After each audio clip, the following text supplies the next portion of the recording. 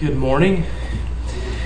My name's Alex. I am not pastor here if you're visiting. I'm a friend of your pastor, Bryce, because he and I used to work together in this ministry called RUF, where he did it at Utah, and I continue to do it at USC in downtown Los Angeles. And so it's my understanding you have been going through the Gospel of Mark and looking at the life of Jesus. And so we're going to continue. I'm going to dive into this with you and look at Mark chapter 12. If you have a Bible, you can turn there and begin looking at verse 18. This is a section of Mark's Gospel where Jesus is getting towards the end of his ministry, and Mark records a group of interactions and sort of questions and arguments that Jesus has with several groups of people. And I want to look at with you this morning his argument and his conversation with the Sadducees. And so Mark tells us this in verse 18. The Sadducees came to him who say that there is no resurrection. And they asked him a question, saying, "Teacher, Moses wrote for us that if a man's brother dies and leaves a wife, but leaves no child, the man must take the widow and raise up offspring for his brother. There were 7 brothers. The first took a wife, and when he died, left no offspring. And the second took her and died, leaving no offspring. And then the third likewise. And the 7 left no offspring. Last of all, the woman also died. So in the resurrection, when they all rise again, whose wife will she be? For the 7 had her as a wife." And Jesus said to them, "Is this not the reason you are wrong? Because you know neither the Scriptures nor the power of God? For when they rise from the dead, they neither marry nor are given in marriage, but are like angels in heaven. And as for the dead being raised, have you not read in the book of Moses in the passage about the bush, how God spoke to him, saying, I am the God of Abraham, and the God of Isaac, and the God of Jacob. He is not God of the dead, but of the living. You are quite wrong." This is God's word. Would you pray with me real quick? Lord, as we turn your attention to your word, would you meet us in this moment? Meet us in our stress. Meet us in our pain. Meet us in our loneliness. Meet us in our doubts, in our own questions, and our own arguments. And make Jesus more tangible and more beautiful to us. Through him, in Jesus' name, amen. Several years ago, when we moved to Southern California, in the first 6 months, we took our children to Disneyland. And one of the traditional climactic things, I have 3 little boys, is I took the older 2 and we stood in line for Space Mountain. And while we're in line, my middle son just sort of kept asking, "Hey, what is this ride about?" And I just kind of kept saying, "It's fun. Is this a big deal?" "No, you'll be fine." And we kind of sat in line going back and forth on this. And I just told him it's an exciting ride that boys should go on. And so we get on the ride, and it's quite an experience because I don't hear anything from him for the whole 2 minutes and 30 seconds you're on the ride. And then we walk off the ride. And you know how they take pictures of you on the roller coaster that encapsulate maybe how the ride is going for you. And we walk over, and this is the picture that was there of my child. And so my wife takes this picture and she put it on her Instagram and captioned it, "We may have forgotten to tell him this was a roller coaster in the dark." And the point is, he had absolutely, understandably no idea what this was about. And what the Sadducees are doing right here is they're highlighting a constant problem with Jesus. That despite him saying over and over and over again to people, "I have come to serve, I have come to die, I have come to be risen again," no one still at this point in his ministry knows what he is about. And the interesting thing about today in 2018 is I don't think many people in the church truly know what Jesus is about. And I would ask you, what do your neighbors think Jesus is about? What do your coworkers think Jesus is about? Because are there assumptions and are there thoughts and are your thoughts reflective of how Jesus would describe himself? Because what's going to happen in this text is the Sadducees, though they've heard him teach, though they've seen him do things, have no understanding still what he is. They want to figure out what he's about through a question and through an argument. And so I want to come away this morning with you having sort of a reflective, maybe even pressed a little bit to think, really, who is Jesus about? And let's look at it this way. There's a question in this text, and then there's an answer.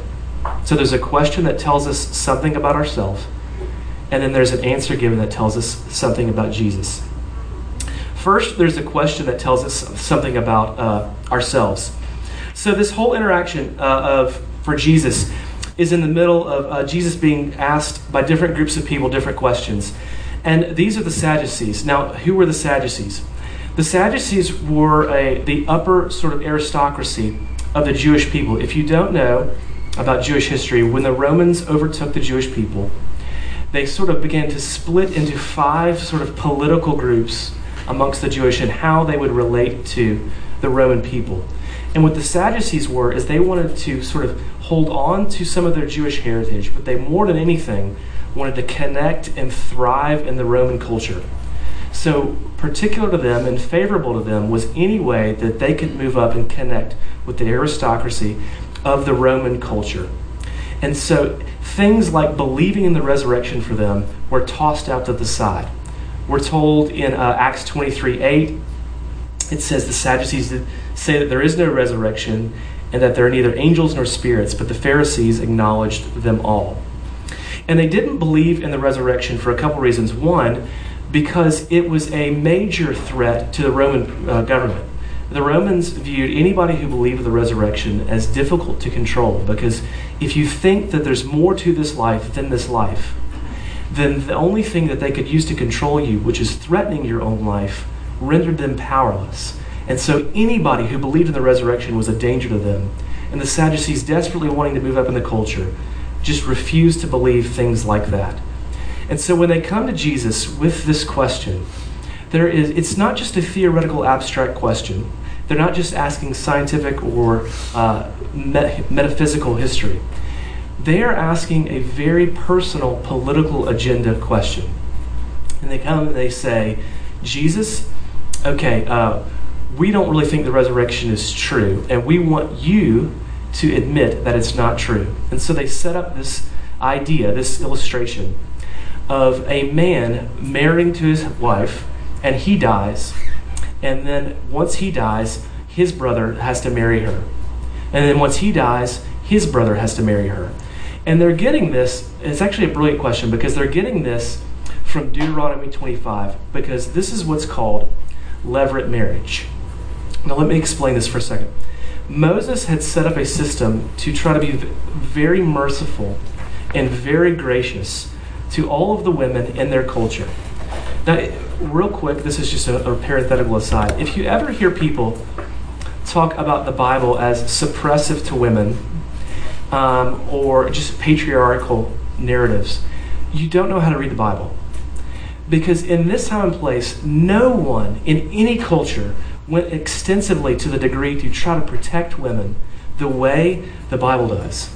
And so what Moses wanted to do is women whose husbands had died and left them no children immediately rendered them no status in society.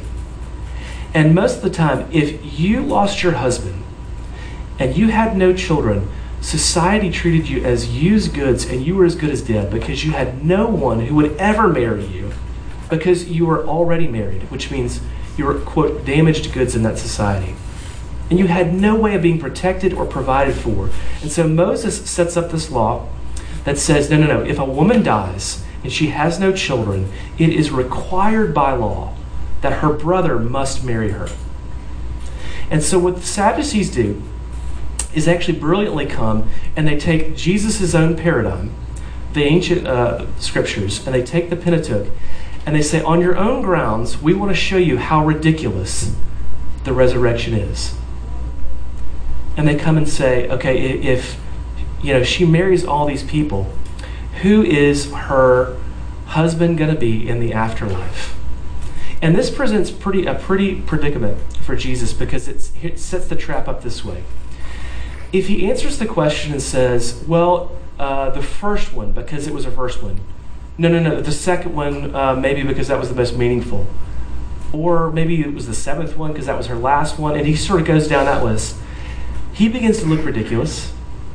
The resurrection begins to look ridiculous because it still can't answer the question. And Jesus, if he answers along that line, will immediately lose all of the Sadducees, all of the aristocracy, and he'll have no influence on anyone who thought of the scriptures in this way. But if he looks at the Sadducees in this question and is caught and has no answer, and says, I don't know, the resurrection, the afterlife is sort of stupid, I sort of agree with you, then everyone who he's been ministering to, all of the poor, all of the downtrodden, who have become attracted to Jesus' idea that he's going to usher in a kingdom that's full of hope, full of redemption. It means the life to come will redeem and renew the life that you've been in. He loses them if he sides the other way. So it's almost like they ask him a question that has no good answer. Because if he answers one way, he loses all of the wealthy, influential people in society. If he answers the another way, he loses all of the poor and the downtrodden in society. Now, why are they asking him this question? Here's why they're asking him this question.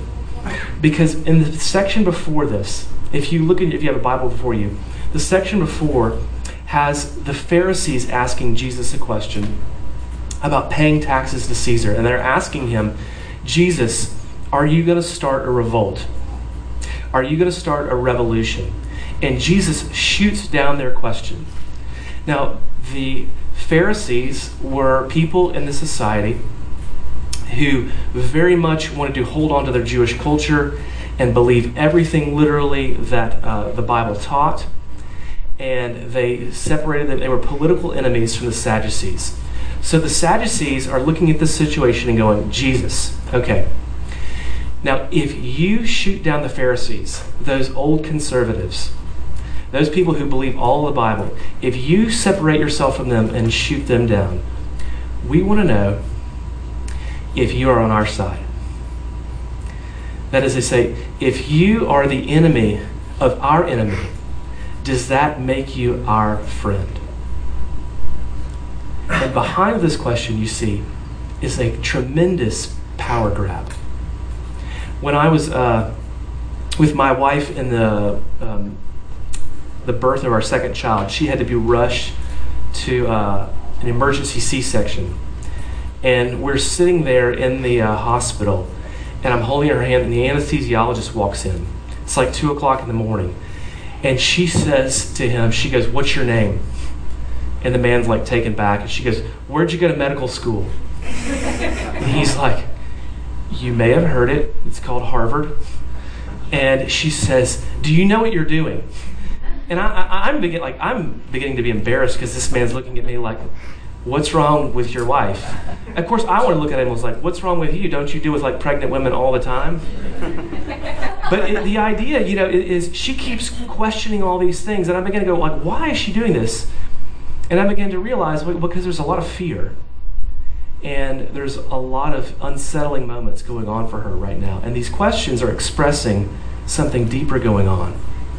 And what's going on for these Sadducees is they're not just asking this question to ask it. There is a deep longing and need for power and to protect their own comfort that's pressing this question.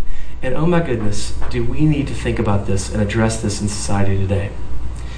Because for us, we have an enormous tendency to come to anything significant in life, anything big, and want to ask it through the lens of, will this allow me to remain as comfortable as I presently live? Or will this allow me to maintain the power that I already have and the status that I already have in society or in my neighborhood? Or will it cost me these things? Because if it costs me these things, I want to explain it away.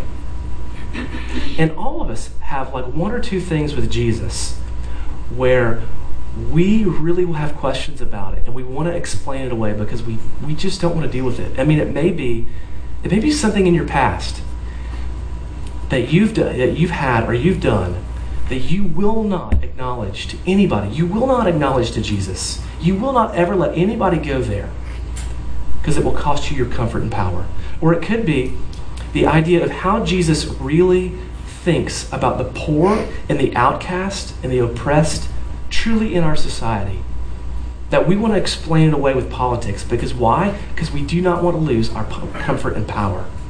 Or it could be Jesus' opinion on what he has to say about money or what he has to say about sexual ethics, that we do not want to listen to what he has to say. We want to explain it away. We want to explain it away with questions because we do not want to lose our power or our comfort. And whatever we want to explain away, whatever we continue to have questions about, listen, that is our power grab. That is one place in our life that we will not lose power. And whatever your power grab is, that's your real God. That's the God who you bow down to.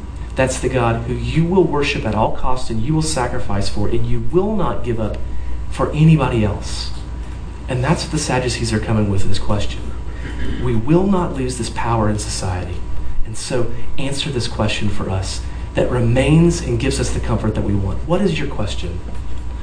What's the power grab in your life that you will not let Jesus answer? Because this is where he comes into and answers this question. That's the question. But here's, secondly, the answer that Jesus gives. Now, it doesn't say in our text, but if you go to Matthew's gospel and you read this exact same passage, it says at the end of it, they were astonished with his answer and left silent. So what Jesus has to say here, listen, it isn't just sufficient. It left everyone astonished. It left everyone quiet. And it left them with either expectations that were exceeded or disappointed. And here's the answer. I'll give it to you in three parts. Jesus says, no, you don't know the scriptures or the power of God. So this question, this power grab that the Sadducees have, he says this to them. This is what I'm about. No, you don't know the scriptures or the power of God. So first he says no. Again, if you look back in the text, the Sadducees are trying to make Jesus take sides. And they're coming at him and saying, Jesus, are you like the traditional Pharisees who take the Bible literally, who believe all those things that are in there? Or are you like us, the sophisticated, smart people, the progressive people who don't really believe those things literally, who just take the valuable things and apply them to our life? Which one are you? And Jesus' immediate response to this is, you are in error. Literally in the Greek, it's one adverb that just says, no. No. And what do we learn here? Jesus is saying right away, I'm not like you, and I'm not like you, and you cannot pin me down into your categories. You see, the Sadducees are coming to Jesus and saying, you've got to fit our categories. You've got to fit our kingdom. And the Pharisees have been saying the same thing. You've got to fit into our political, social kingdom. And Jesus looks at both the conservatives and the progressives, the ones who want to remain literal with the Torah and those who want to merge and fit into the Roman aristocracy. And he says, I'm not like you, and I'm not like you, and I'm not like either of you. And you cannot come to me and pin me down like this. And with our present political culture that regularly uses biblical language to address ethics and social issues, and pressing us to be more and more passionate about finding people and wanting to know, which side are you on? We have to sit with this. And I have to say, as I press you on this for about the next 2 minutes, I'll admit this is very, very uncomfortable for me. Because I know where we are in society. And probably most of you read the news and read society and read the world with more and more black and white fundamentalist feelings. that want to read a headline, that hear a social issue, hear something, and immediately pigeonhole to somebody that they're either on this side or they're either on this side. They either care about these kinds of people or they either care about these kinds of people.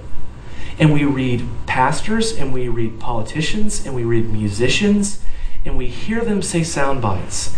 And we immediately want to put them in categories and go, oh, they're a conservative. Oh, they're a progressive.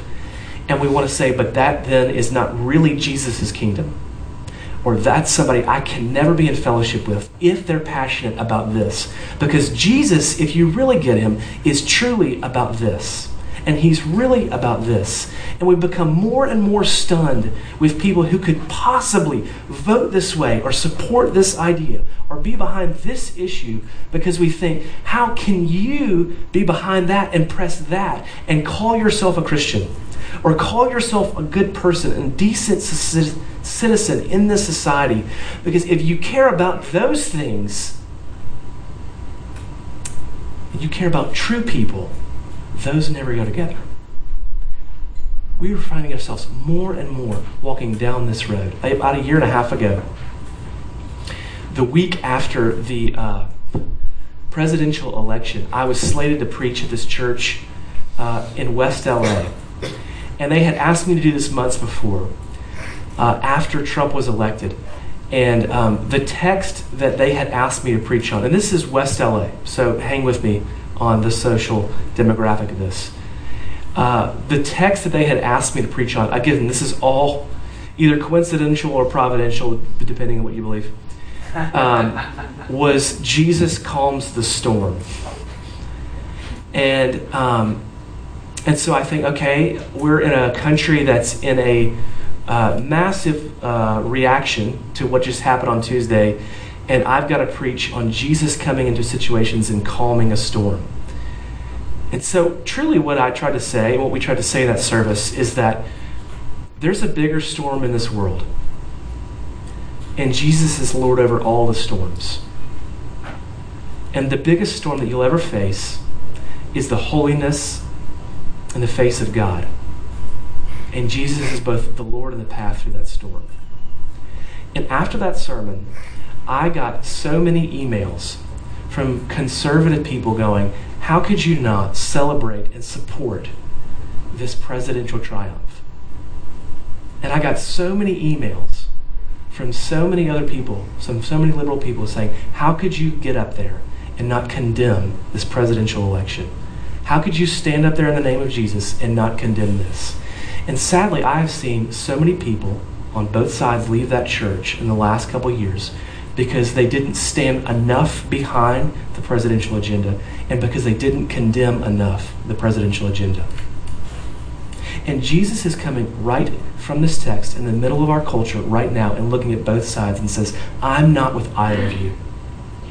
I didn't come to join you, I came to take over. And I came to redefine hope and mission and life for you. And if you come to me trying to pigeonhole me and say, you must be like this, you must be like this, you don't get me. And so I want to ask you what I want to ask those people from that week. Are you more committed to your tribe or to Jesus' kingdom? Because if you're more committed to your tribe, then that's a power grab. That you will constantly have one question in the back pocket that you will want to have Jesus fooled upon and make sure he answers it with your way. And here's how you know if you still have this power grab. If you can't find anything in the Christian life and in the life of this church that offends you, ask yourself this morning. Where does Jesus offend me? Where does he rub me the wrong way? Where does he rub me socially the wrong way? Where does he rub me the wrong way with these kinds of people? Where does he rub me the wrong way with my personal life, my personal desires, my personal practices? If Jesus does not rub you the wrong way in any part of your life, that is a very bad sign. And it's a very bad sign that you have created your own Sadducean or Pharisaical Jesus who fits into your own kingdom and is carved out of your own desire and your own personal way that you want this world to be shaped. Because if you encounter the real Jesus, he will offend you and frustrate you in some part of your life. Because what should have happened after all this interaction with the Sadducees and the Pharisees is they should have come together and unified on this principle. None of us get Jesus. None of us do. There are parts of him that we like and we want to follow, but there are other parts that are so offensive and so bothersome to us and will cost us so much power and comfort. I will never sacrifice that. But they should have come and said, none of us are willing to do this, but we have one thing in common. We don't get this man. Because if you claim to fully get Jesus, that's when you get to be bored with him. And that's when this begins to fade out of life and become less significant than your own comfort and power. Because something fascinating happens after this argument is that these two people, the Sadducees and the Pharisees, who hate one another, had no friendship, had no fellowship, had no connection to society, begin to come together on one thing. This man, Jesus, must go. So here's the question. Which is your Jesus? Is he like you? Or is he like he says himself, not like anyone, who constantly frustrates you? Because he comes immediately to these people and he says, no. But secondly, he says, but you don't know the scriptures. Now this is where Jesus begins to nuke this question and argument about the afterlife. Because the crowds, remember, they're astonished. And what he does is he comes to the Sadducees who had just used, remember, Deuteronomy 25. And they used Deuteronomy 25 to destroy the idea of the resurrection because, one, Jesus believed in the Old Testament, and two, that was the only part of Scripture that they believed in. So the Sadducees did not believe in the prophets, they didn't believe in the Psalms or any of the wisdom literature, but they did believe in the first five books of the Bible. So they come with this idea from Deuteronomy 25, and Jesus says, yes, I'll prove it to you. Because the scriptures that you claim to argue that from, you actually don't know them. And so he quotes this text from Exodus 3:6, which is where God comes to to Moses, and he says, I am the God of Abraham, Isaac, and Jacob. And what Jesus is getting at in quoting this text is he's trying to elaborate on a very well-known Old Testament motto that would say, I will be your God and you will be my people. And that teaches us that this mentality that God is a personal, relational God of promise. Let me expound on that. I mean, he's personal and relational. Look, he says, I am the God of Abraham. That is, Jesus is saying, look, the God of the afterlife, the God of heaven and the resurrection, he's not this abstract like deity. He's not this God who is just, a creator and he's just up there, nor is he some sort of Greek philosophy like the Logos. That's the meaning, but you can have no tangible relationship with. He is not just the God of humans or the God of animals. He's the God of personal people. He was the God of Abraham, and he was the God of Isaac, and he was the God of Jacob, which means this is not a God that you can just know about. This is a God you can know personally. That it's a God who you can have an intimate relationship, a God who you can know the ins and outs of, and who can know the ins and outs of you. And this is not a God who just you connect with, have your sins forgiven, and go back into your life. It's a God who guides you, who you walk around with life with, who you become intimate with. He's a God who you begin to realize is the way that you long for all relationships to be. I mean, don't we long for relationships to be things, to be people who come into our life and they know us from the bottom out, and they like us, and they accept us, and they're involved in our daily life. My wife describes this as my people. There are friends, but then there are my people. There are those that know when my children's birthdays are. They know when I'm hurting. They know how to care for me when I'm hurting. They know when I'm hurting, I need a day by myself.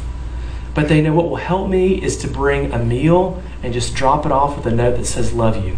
They know I don't want to be asked about it because I don't know how to answer for it. They know I don't want to ask or be asked the question, how are you doing? Because often there aren't answers that I even know how to give myself. We want people like that. And Jesus is saying, do you understand the God of Christianity is like that? That he's not just this abstract creator or this deity who's distant from us and hopes it goes well. He is we are his people. And he wants to come in intimately, walk with you in your life the way you long for community and people and a spouse to walk with you in your life.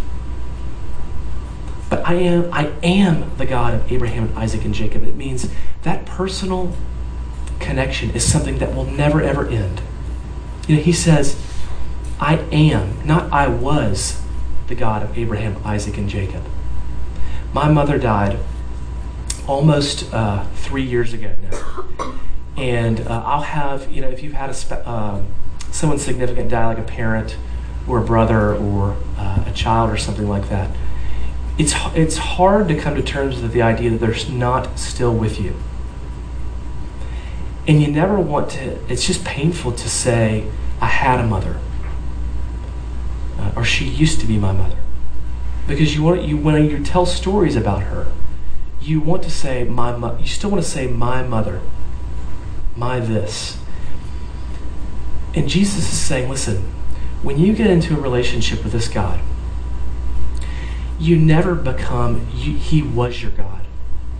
It never becomes, you were his people. That this is a relationship that's marked by a covenant that begins and has no end. Before I came to Southern California, I was at Penn State University doing ministry. And there was this guy called the Willard Preacher who would stand outside the Willard building every day, or I think maybe 3 days a week, between noon and 1 p.m. And he would just stand out there and preach. And he would sort of do the same thing every time, where he would sort of describe to students how broken and how messed up they were in college. And he would always argue along the lines of, life goes on forever, and there's an afterlife. Therefore, you need to know this God and deal with it. Jesus is saying the exact opposite. He's saying, if you get to know this God, and you begin to realize he is a God who will be your people and will know you intimately, then you will know it never ends and life goes on forever. He says that's what the scriptures teach. But thirdly, as their mouths begin to drop open, he says, lastly, you don't know the power of God. See, there's one more part to this question that the Sadducees that we haven't addressed, and that's the Sadducees have asked, will there be marriage in heaven? And Jesus' immediate answer to this is no.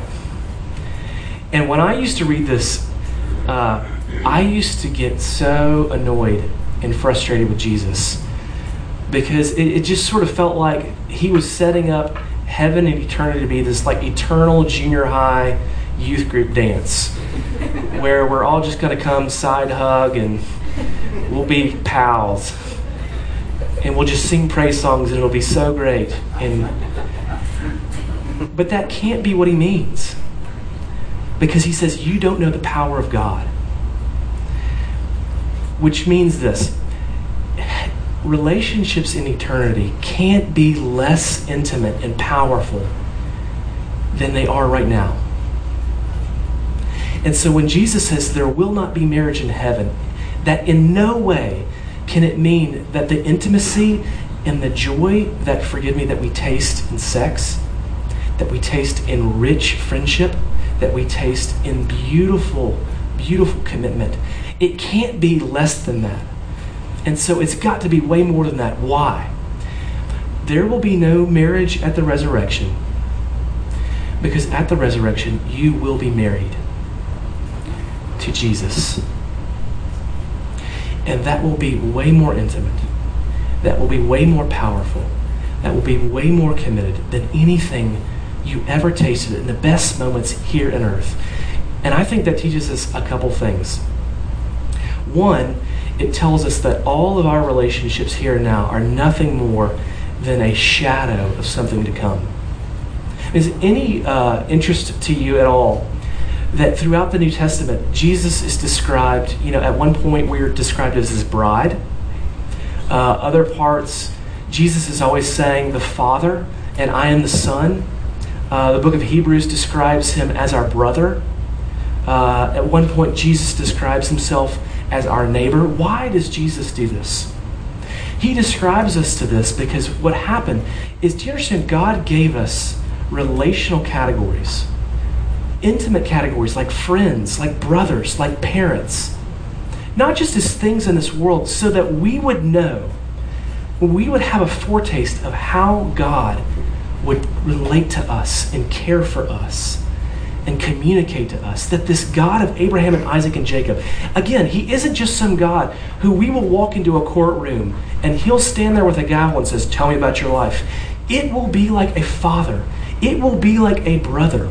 It will be like a spouse. It will be like your best friend who's coming into your life with open arms and with safety and with love and mercy and grace to greet you in a way that you have never, ever been greeted anymore. And every one of your powerful relationships in this world are meant to point you to that moment, which should do a couple things. One, it ought to take the pressure right now off of your relationships in this world. Often, the disappointment that we have in some of our relationships right now is because we're putting eternal weight on relationships that are only meant to be a signpost of what's to come. C.S. Lewis put it this way. He said, most people, if they'd really learned to look into their own hearts, would know that they do want and want acutely something that cannot be had in this world. There are all sorts of things in this world that offer to give it to you, but they never quite keep their promise. The longings which arise in us when we first fall in love, or first think of some foreign country, or first take up some subject that excites us, are longings which no marriage, no travel, no learning can really satisfy.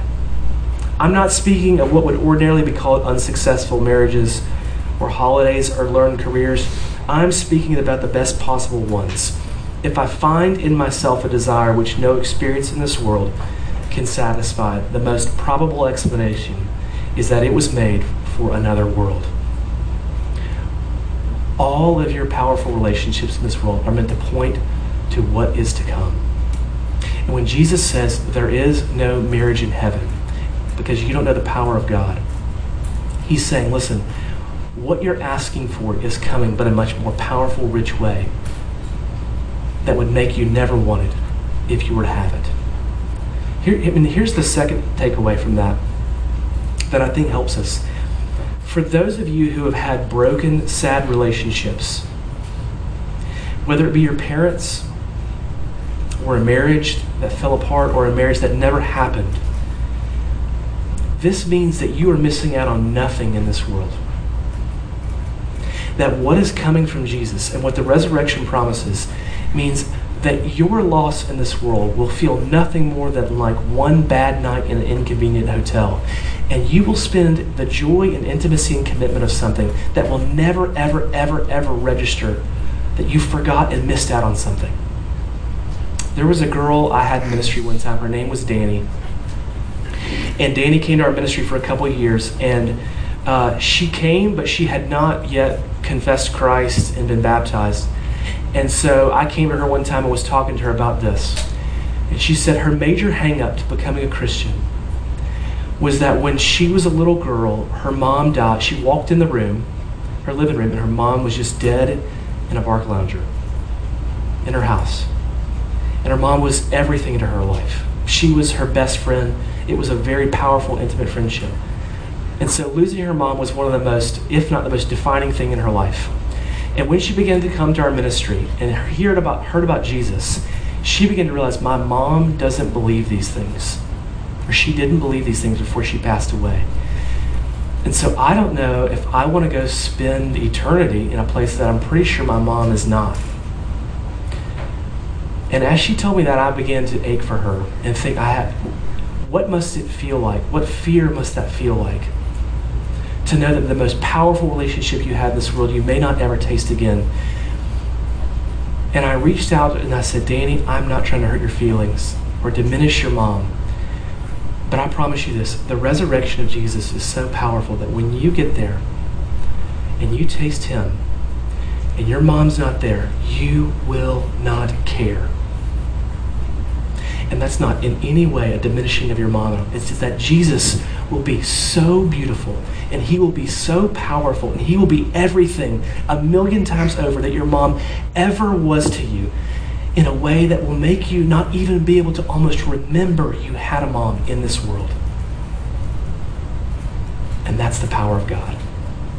And Jesus says, do you know what that is? Because if you knew what that was, if you knew that power, you wouldn't sit here and wonder, is there going to be a resurrection? You would know that kind of God and go, there has to be a life after this that goes on and on forever, because what we have a foretaste now, it's not possible for that to end. Can you come in this moment to that Jesus? Do you know what that he is about that? Do your neighbors know that he is about that? That that's who he is? Or do they think that he's about some Sadducee agenda or some political agenda? Do they know the scriptures? Do you know the scriptures and the power of God? Because I invite you now to come and taste and come to Jesus and go away with renewed hope and mission. Let me pray for us. Jesus, that we would take you. Thank you for arguing with us, for not just letting us be a people that can just utter things and say things like sound bites that can pigeonhole you, that you are more beautiful, more brilliant, more powerful in a way that leaves us mouth-watered and astonished for what may come. To just simple questions. Lord, for anyone in this room who doesn't know what you're about, would you open their eyes and ears to what they're about, to what you're about, and show them and make yourself more beautiful. In Jesus' name, amen.